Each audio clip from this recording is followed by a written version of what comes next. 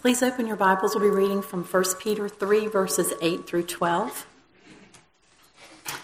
Finally, all of you, have unity of mind, sympathy, brotherly love, a tender heart, and a humble mind.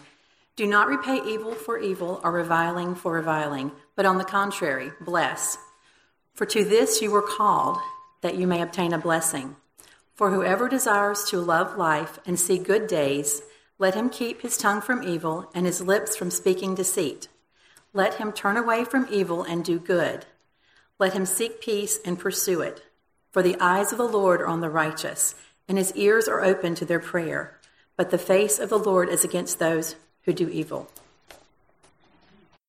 Well, if you've been here over the last few weeks, you've been hearing Peter give us instruction about how we live, particularly how we live in relationships, both with the state as citizens, how we live in relationships with employers and employees, but also how we live with spouses.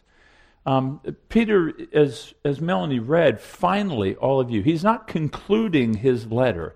He's just finishing this section where he's speaking about how we live in this world. Right? Remember back in chapter 2, verse 12, he says, to conduct yourselves honorably among the Gentiles, among the non-believers, that they may see your good deeds, and though they speak evil of you, that they will glorify God on the day of visitation. In other words, your lives matter. How you live. How you live with the state, how you live with one another. It matters in terms of those who would speak evil of us would see our good deeds and honor God. Well, today he's finishing this section by just taking a step back and saying, finally, all of you. In other words, he's speaking to the church now. And he's going to give us these two instructions in our passage. So if you had two buckets to put the sermon in, one bucket is how we are to live with each other. What's it to look like? If a non-Christian were here to say, what does it mean to be in the church? What does it mean? What does it look like to be the church? That's the one. And then the other one is, how do we live in this world? How do we live in a world that is hostile, or can be often hostile to the faith that you hold? So those are the two buckets, how we live with each other and how we live in this world. Look with me back at verse 8, because he gives these five adjectives, these five commands about how we're to live. Now remember where we've been in this book. Peter's already told you you're different. He said you've been born again to a living hope. He said you have an imperishable inheritance. He says that you are living stones. He says that you've been chosen of God. So you're a different people. You have a different identity now. You've been drawn out of the world into his kingdom, into his new community of faith. But you've also been given new names. Names like you're chosen of God, you're a royal priesthood, you're a holy nation, you're people belonging to God. And so this new community of faith is to have a different look to it. It's not to be like other communities in this world. We're to be different because God's made us different. And some of these differences are here. Look at how he describes us. Have unity of mind, sympathy, brotherly love, tender heart, a humble mind. These aren't independent of one another. It's like a composite. It's like a picture. It's a mosaic as to what we should look like. Let's look at each one of them because I think it bears. It's good to speak of them individually because it helps us to bear down on, are we walking in this way? So this unity in mind, that word just means the same mind, right? It kind of means a harmony. We know back in verse 2, you've been chosen by God, you've been sanctified by the Spirit, you have been cleansed by the blood of Christ. So the unity that we share is not a unity that those in the world will share. A lot of people gather themselves together around shared experiences. They gather themselves together around a common cultural tastes. They gather themselves around educational philosophy. They gather themselves around political affiliations. They gather themselves around different opinions that they may have. But it's different with the church. That we gather ourselves around this gospel, this idea that God, just in unfathomable mercy, would send his Son to be a Messiah to save and to reconcile us to God and to each other. So the church, this unity of mind, means that the gospel or the church has a gospel cohesion where our gospel unity trumps all worldly unity. All worldly points of unity are trumped. Now, it doesn't mean that we're the same. It doesn't mean that we struggle with a uniformity. It's a unity. So it's like a symphony, if you will. You have all these different instruments, and yet when they're all tuned to the same key, there's a beautiful, harmonious sound that comes out of it. So we can have differences of opinion about how we serve God, but our hopes and our desires and our goals, wanting His glory, wanting His honor, that's all the same. And so together, with this, having unity of mind, Paul says it this way in the book of Philippians, he says, complete my joy by being of the same mind, having the same love, being in full accord and of one mind. So do you feel that we're that way here? Do we have unity of mind around the gospel? I mean, we know that we're different. That's clear. But do we center on this? Do you feel like we're strong as a church? The church really does need to self-assess. Do you participate in that? Do you make more of the gospel than you make of the differences? I was thinking about this in respect. I was speaking with a person who had been going to AA, and AA stresses that. These AA meetings are very different one from the other, and yet even in AA, Alcoholics Anonymous, they'll tell you, don't focus on what's different about everybody, but focus on what's shared. Are we focusing on the gospel in that way? Okay, the second thing we see here, sympathy. Sympathy is it's a feeling with. It's entering into another person's feelings. It's particularly in suffering. We want to be careful not to just jump into their world of suffering and say, hey, I know how you feel. We may not know how they feel. Those sometimes can be very harsh words. But this idea of entering in, of suffering or rejoicing with. Let me try to give you something that might be analogous to this. So if you've ever worked with wood, and you've swung a hammer, and you've missed the hammer, and you've hit your thumb. Now, when you bring a hammer down to drive a nail, you're not really being soft with it. You're swinging it. It comes off the head of the nail, or perhaps you just missed the whole thing, and you hit your thumb. And when you hit your thumb, you've only hit your thumb. You didn't hit this part of your leg, but the pain goes into the hand. It goes up the arm. It kind of disorients you in your mind. You begin to see things that aren't there. And then it kind of goes down if you've really taken a swing at the nail. But really, in a way, the body suffers with the thumb because the pain doesn't remain there. Even though the thumb is the only thing that's been hit, your toe is hurting at that point. And I know I'm speaking out of experience here more than once, but the idea of suffering with, are we sympathetic with one another? I mean, it says in Hebrews 4 that Jesus as our high priest was sympathetic with us in our weakness. I think about the Hebrew Christians in chapter 10. It says they sympathized with those in prison, and they joyfully accepted the confiscation of their property. They weren't in prison with the Christians, but they suffered with them to the point that they were losing their own property because of their association. Is this something that you've experienced here? Have you been sympathetic? And not just in sorrow. Remember, Paul writes in Romans to rejoice with those who rejoice and sympathize or weep with those who weep. Do you have relationships here where sympathy, where people have moved towards you, feeling with you in your pain or your joy? You know, the fear is that we live these individualistic, isolated worlds, and nobody really knows. I always say we're like these icebergs. All of us are. There's always more underneath the surface going on in our lives. And a lot of us are big icebergs because we're really struggling with a lot of things. But we won't say anything. And so we prevent people from suffering with us, feeling with us. or even in rejoicing. We're hesitant to say, well, I can't really say how things are going because they're in such dire straits right now that if I just tell them how great things are going, it's just going to sink them further. But we do ourselves and the church a disservice. God intends for the church to be sympathetic, that we're to enter into each other's life. If you live right now and you feel like you are an iceberg and so much of your life is underneath the surface and it's torturing you, you got to say something. We tend to, even the longest standing Christians tend to look at one another and think because you look good, you must be good. And because you look like you have it all together, then you must have it all together. And that isn't the case. Look at the third one with me. Brotherly love. Now, this shouldn't surprise us, brotherly love here. It's throughout the Scriptures. You see it in chapter 1, verse 22, to love one another earnestly.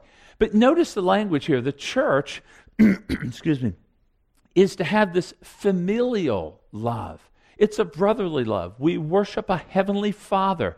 So in the church, there is this idea of brothers and sisters. Now, it's an interesting thing with the family because most of us have a family, and most of us, if we have extended family, there have been troubles and trials and harsh things have been said, but you don't leave family. Even if someone says something harsh, you just don't, it's my brother, it's my sister. Yeah, I know they said that, yeah, it was hurtful, but they're family, and you stick together. I think that's the idea here, that the church is to have a brotherly, a sisterly love. The kind of the assumption is we need each other. Even though, one author said churches are like laboratories of love because we're going to have conflict among brothers and sisters. But we don't leave at that point. We stick it out. We stick it out for the greater cause of God's glory. And we need each other. That's implied in this idea of brotherly love. That we need one another. And sadly, I know many Christians who have been in the faith a long time who want to try to do Christianity on their own, isolating themselves or being very minimally involved. And I'll tell you, you can't do it. You can't do it. All the one another's in Scriptures imply there has to be this brotherly love. Listen to the way Dietrich Bonhoeffer words it. I quote him a lot whenever I speak about the church because he wrote a great book on it, Life Together. Of course, he was a Lutheran pastor. He lived in Germany in the mid-20th century.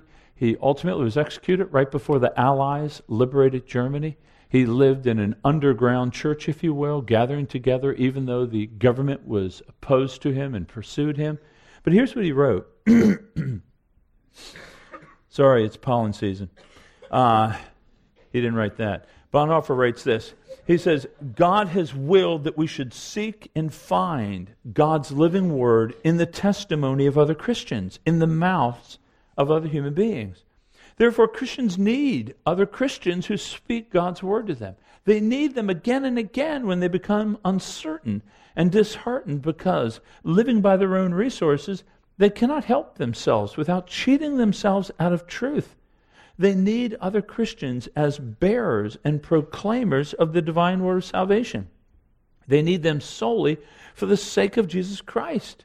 The Christ in their hearts is weaker than the Christ in the word of other Christians. Their own hearts are uncertain. Those of their brothers and sisters are sure. But we need one another. Now, John Stott, fast forward, about 60 years, writes this. He says, we should certainly welcome, now this is in the context of we're becoming a digitalized people. And he's saying this in respect to, again, the isolationism that we succumb to in this culture. He says this, he says, in such a dehumanized society, speaking about how we're becoming so digitally minded, the fellowship of the local church will become increasingly important, whose members meet one another and talk and listen to one another in person rather than on a screen. In this human context of mutual love, the speaking and hearing of the Word of God is also likely to become more necessary for the preservation of our humanness. Our humanness is at stake here. So you see this brotherly love. Do you have this kind of love for one another?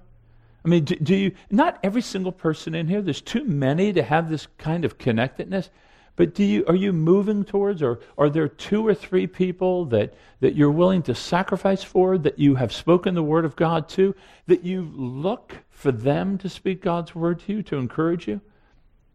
Who are they? Thank God for them. And if you don't have any, we need to find some, because the church doesn't operate.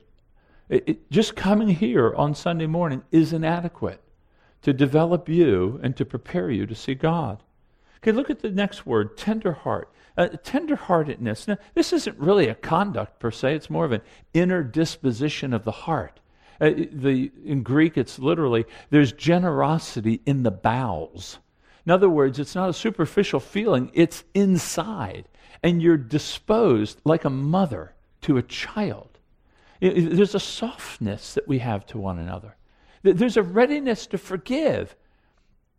The person that's not tenderhearted is the one languishing over past hurts and constantly replaying them in her mind and going after and struggling to bring forgiveness to a situation, kind of just playing the hurt over and over. This tenderheartedness is a person ready to be reconciled, wanting the good in the other. Listen to how Paul words it in Ephesians 4. Let all bitterness and wrath and anger and clamor and slander be put away from you, along with all malice. Be kind to one another. Be kind to one another, tender-hearted, forgiving one another as God in Christ has forgiven you. So the tenderness that we're to have with one another is to be born out of the tenderness that we have felt from God. Do you feel tender-hearted to people? I mean, are you quick to forgive them? Are you disposed to their good? Do you want to be generous to people and giving them the benefit of the doubt? Look at the last one with me, a humble mind, this humility of mind. You know, when we speak about humility in a Greco-Roman culture was to be avoided because it was seen as a weakness, but it's a mark of the Christian faith. And when I speak about humility, I'm not talking about having a poor self-esteem or a low self-image. Having a humility is comparing yourself not to one another, but to God. And you compare yourself to God, and you realize how massively dependent you are. How absolutely contingent as human beings we are on Him for life and breath and all things. And this kind of humility is such that we defer to others, that we don't demand rights, that we lower ourselves, that we humble ourselves, like Jesus girding Himself about with a towel, washing the feet of His disciples. There's a profoundness to this humility. You know, John Stott, again, a theologian of the 21st, well, died probably 10, 15 years ago. He said what humility is just having a proper understanding of yourself in relationship to God. Again, it's not thinking less of yourself, as Tim Keller says, it's thinking about yourself less. It's just not thinking about yourself a lot. That's a humility. Paul says it this way. He says, do nothing out of selfish ambition or vain conceit, but in humility consider others more important than yourselves. Each of you should not look only to your own interests, but also to the interests of others. Then he says, have this mind that is in Christ, this humble mind. So do you find yourself being willing to serve? Do you find yourself thinking of yourself less than thinking of others? I mean, are you willing to allow others to receive credit? Are you willing to take a back seat, maybe enter a conversation and not say anything? Or ask the questions so that they get to speak? Is this humility part of your life? Do you see it evidenced in your brothers and sisters? See, when you look at the church from verse 8, Peter's saying this is how we live with each other.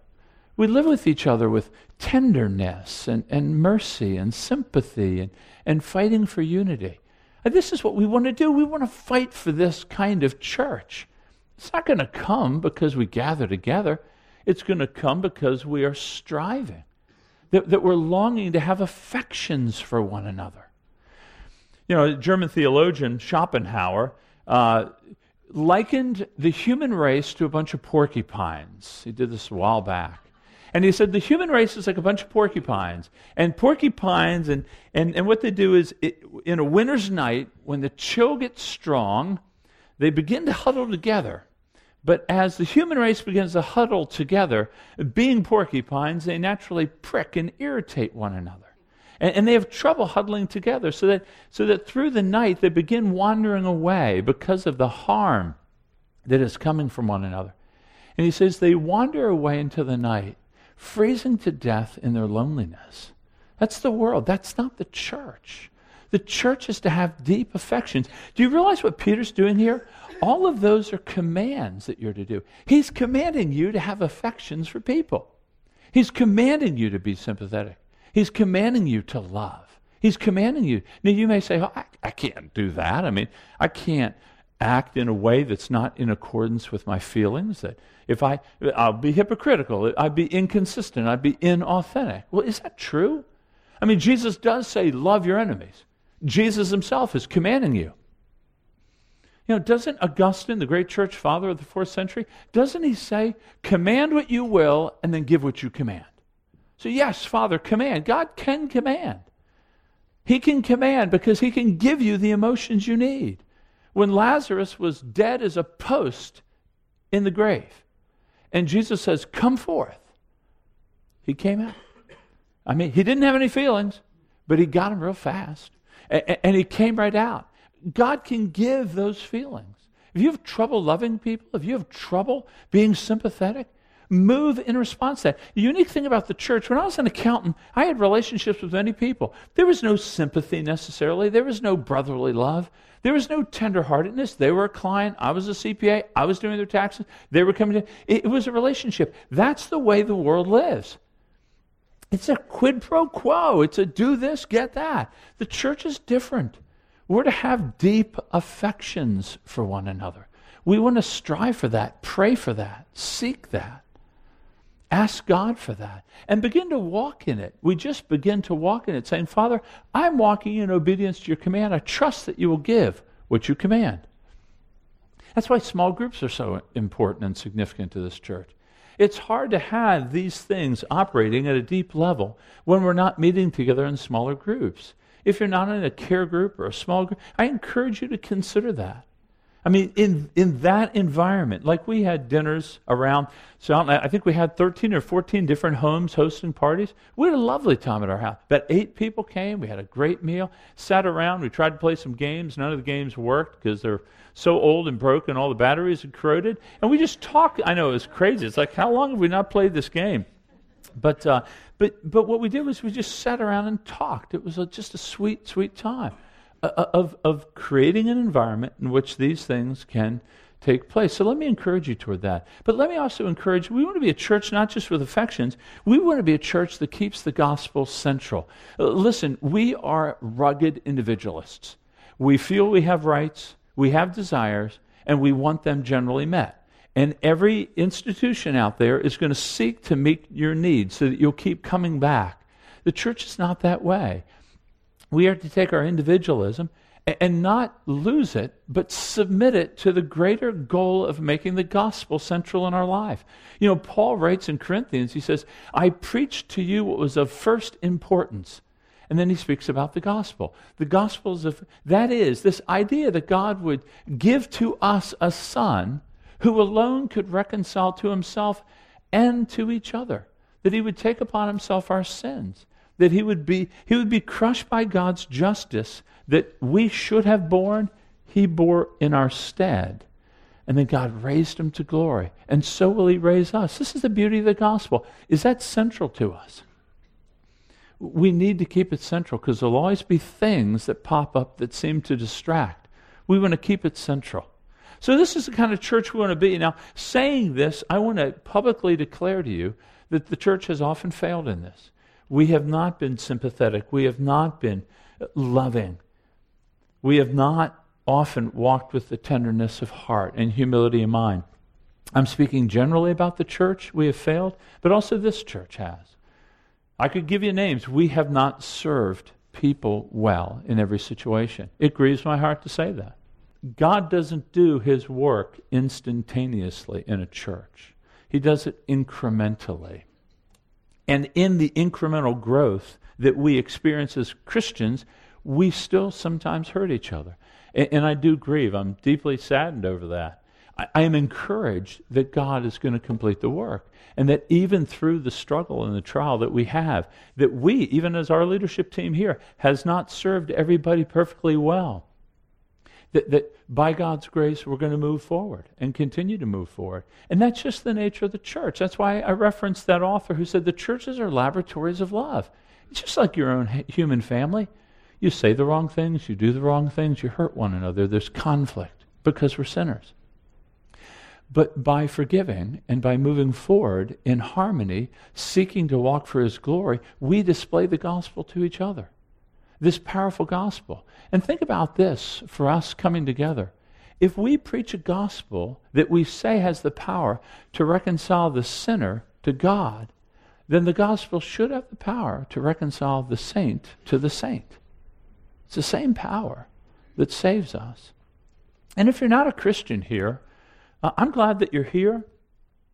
I think you would agree with me that if you could join a society of people that were united, sympathetic, were loving one another, exercised tenderness of heart and humility of mind, that would be a sweet society to join, wouldn't it? But you can't join the society apart from repentance and faith. That you need to repent of your sins. You need to come to faith in Christ. And then you're drawn into the community. Then we're all together, sinners reconciled to God through faith in Christ. But I would ask you, even if you're not ready to do that, just come stay with us. Watch us. See if we walk these things out. I would love for you just to remain with us and hear the gospel week after week. Okay, so that's how we live with one another. Okay, let's just shift for just a moment to verse 9. And this is how we live with one another in the world, though. Now, this also applies to people in the church, but because the whole tenor of the letter of Peter is moving towards suffering from hostility, I'm going to go in that direction. We're going to see that all the way through chapter 4, verse 19. So in verse 9, notice what it is. He shifts here, and he gives instruction. How do you handle the hostility that is in the world? Now, when I speak about the hostility of the church from the world, remember, by and large, through the history of the church, martyrdom has not been the main way the church has suffered hostility. But it's usually through socially ostracizing or mockery or character defamation or jeering or criticizing you or insulting you or talking behind your back. That's generally how people have suffered. Now, I don't want to make light of that, particularly if you were raised in a culture that was based on honor and shame. To be cut off from a community like that would be a very difficult thing. But notice what Peter's instructions are. Peter's instructions are this. He says, do not repay evil for evil or reviling for reviling. He says, don't do it. He says, do not give back to them what they have given to you. Now, I think you'll admit with me that this is standard operating behavior. I mean, payback is in our blood. Retaliation and revenge, it's right there. I mean, all of us, even if you're a Christian. So, let me just show a piece of my iceberg for you. I'm going to the gym, and I'm going to pull in. There's 2 parking places right next to the door of the gym. It gets classic as it goes along. So I'll just throw myself on the altar here for a minute. But I'm about to pull into the one spot closest to the door, right? I have my blinker and I'm ready. Well, some sweet woman comes on the phone. I think she was driving with her foot because she was waving, she was talking on the phone, her hand was going, she was able to turn the car. So she turns and pulls right into the parking place, right in front of me. And so I'm just sitting there waiting, my blinker's on, pulls right in front of me. And I'm looking at her and I'm going, wow. I exist, I'm here, she's just talking away on the phone. And so for a moment, this indignation is welling up, this desire for revenge. You can't imagine what was going through my mind at that point. And as I backed up to take the spot next to her, as I'm wallowing in self-justification, I realize that's what's inside you. I mean, you're close to getting angry. You're going to the gym to exercise, and you got to walk 2 extra steps? And that's a problem? Do you see the irony? I'm going to the gym to sweat, and I don't want to walk, though, but 2 steps. I don't want to do 4. I mean, I was sitting there thinking, oh, this is why I need the God. The retaliatory spirit within human nature is profound. I mean, it's just profound. We want to get even. And yet Peter's saying something to us so unnatural, so counterintuitive. No, don't repay evil. Bless them. Bless them.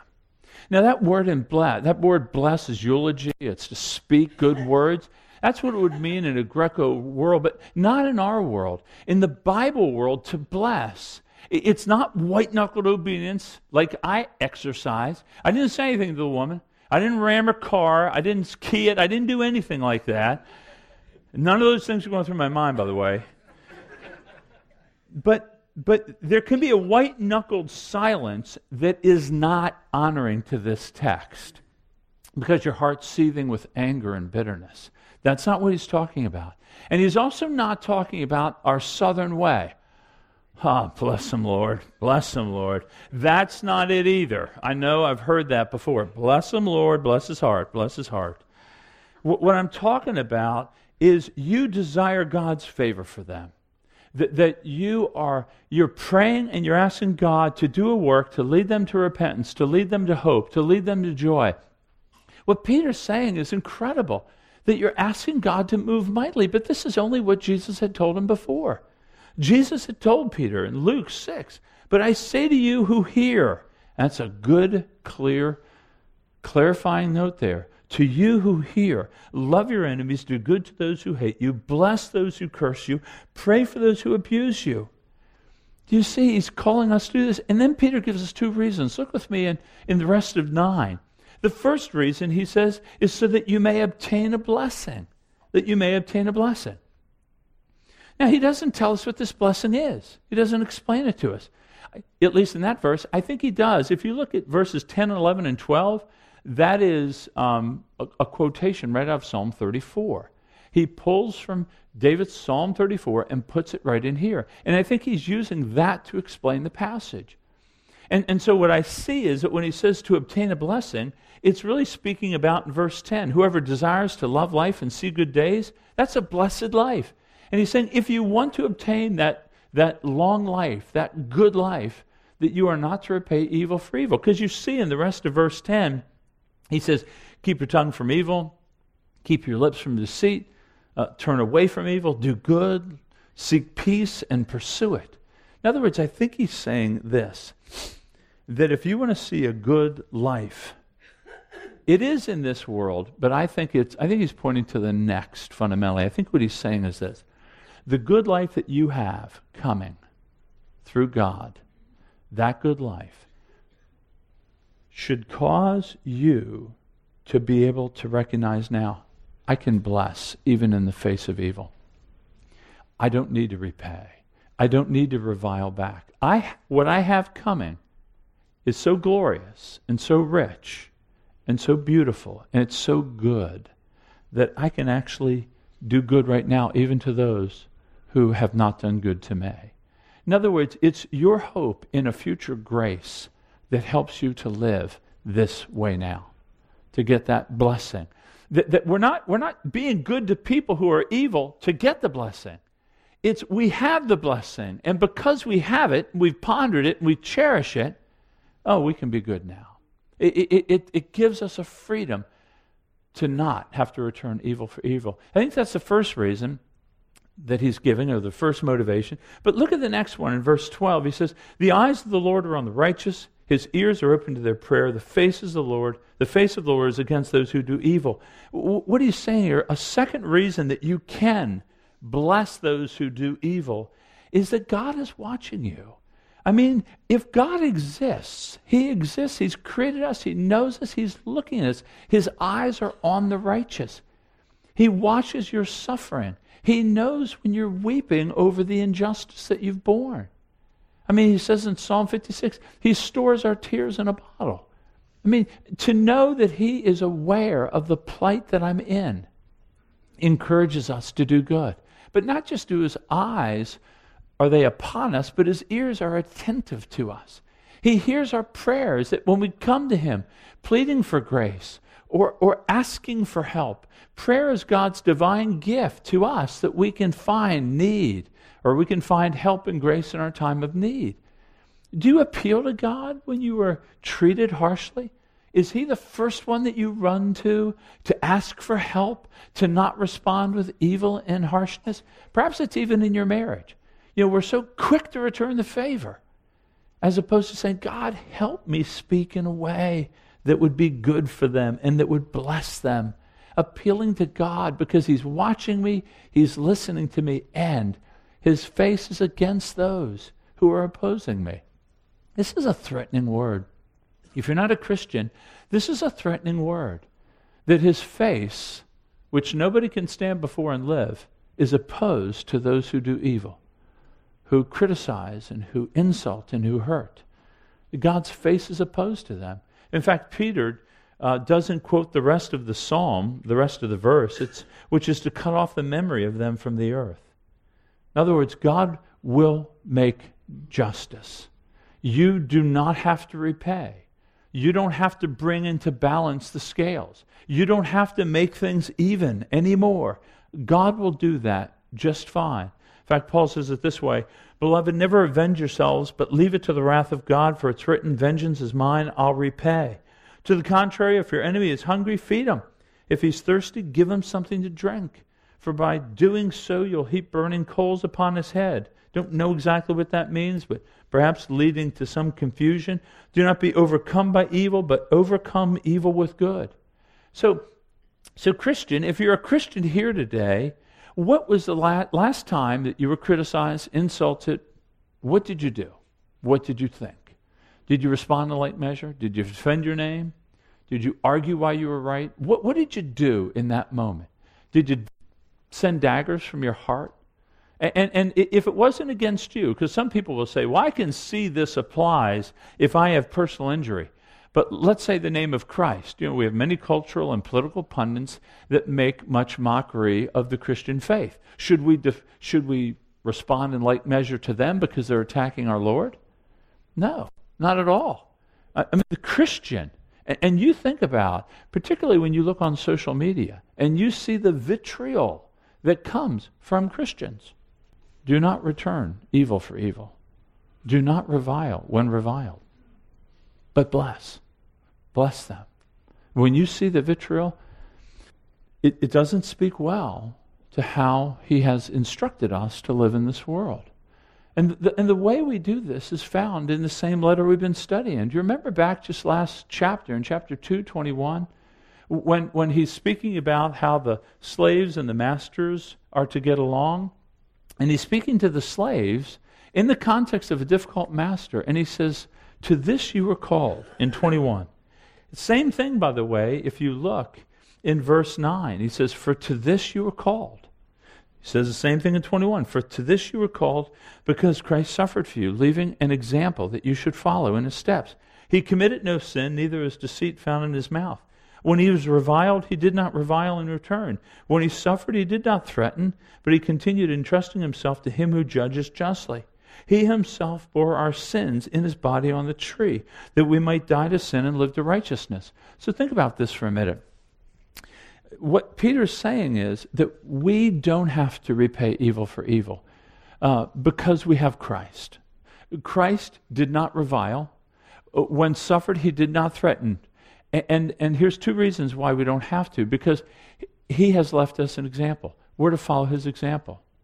This is how he treated those who treated him poorly. We, his followers, are to do the same thing. Now, this is where Protestant liberalism stopped. That Jesus came and he gave us an example and we should follow his example. And that's all they say. I want to say more. Because Peter says more. He says that he bore our sins in his body on the tree, so that we might die to sin and to live to righteousness. So, Christian, if you've come to faith in Jesus Christ, God has done a rebuilding, a remaking work in you. He has caused you to be born again, that you can now live to righteousness. You can say no to the repayment of evil. You can bless those by the power of God through the Spirit of God. So, Christian, I want you to understand that because of this regenerating, transforming work of God, Because Christ bore your sins in his body on a tree, you can bless. Is it hard? Do you have to appeal to God? Do you have to entrust yourself to him? Yes. But I'm asking you to exercise holy effort, that you don't respond with evil to evil, but you bless, you seek their favor. This is evidence to you. I mean, to be born again isn't simply because I affirm a creed, but the evidence of being born again is seen in our lives in not returning evil for evil. So let me encourage that, not just how we treat each other here, but even those outside the world, if you've been treated hostilely. And when we do this, the world sees it because it's mind-bending for you not to return. It shows the world that you have a future hope in his grace that is solid and sure, and it's changing your life now. So we have two instructions here. First, how do we live with each other? Well, verse 8 is clearly articulating to have unity of mind and be sympathetic, brotherly love, tenderheartedness, and being humble in mind. But how do we live with the world? Well, we live with the world in a way that when hostility or insult or criticism or our name has been defamed, that we do not. Now, this doesn't mean that we don't have conversations with people to bring clarity to a situation, but we surely don't move with gossip, with anger, with bitterness. We don't revile back. We don't defame their character, but we bless them. We seek their benefit through prayer and through encouragement. So let's just take a minute now, and if you're a Christian here, this may bring up a measure of conviction, perhaps, or thankfulness. And I pray that you would either confess your sins silently or even appeal to God for greater grace. If you're not a Christian here, I would just ask you to consider, what do I do with this? I mean, can you really not repay evil? Does it seem even sensical to do that? And that you might consider the gospel, that you might consider what God has done to change us to be like Christ in this way. And then I'll close this in prayer in just a minute.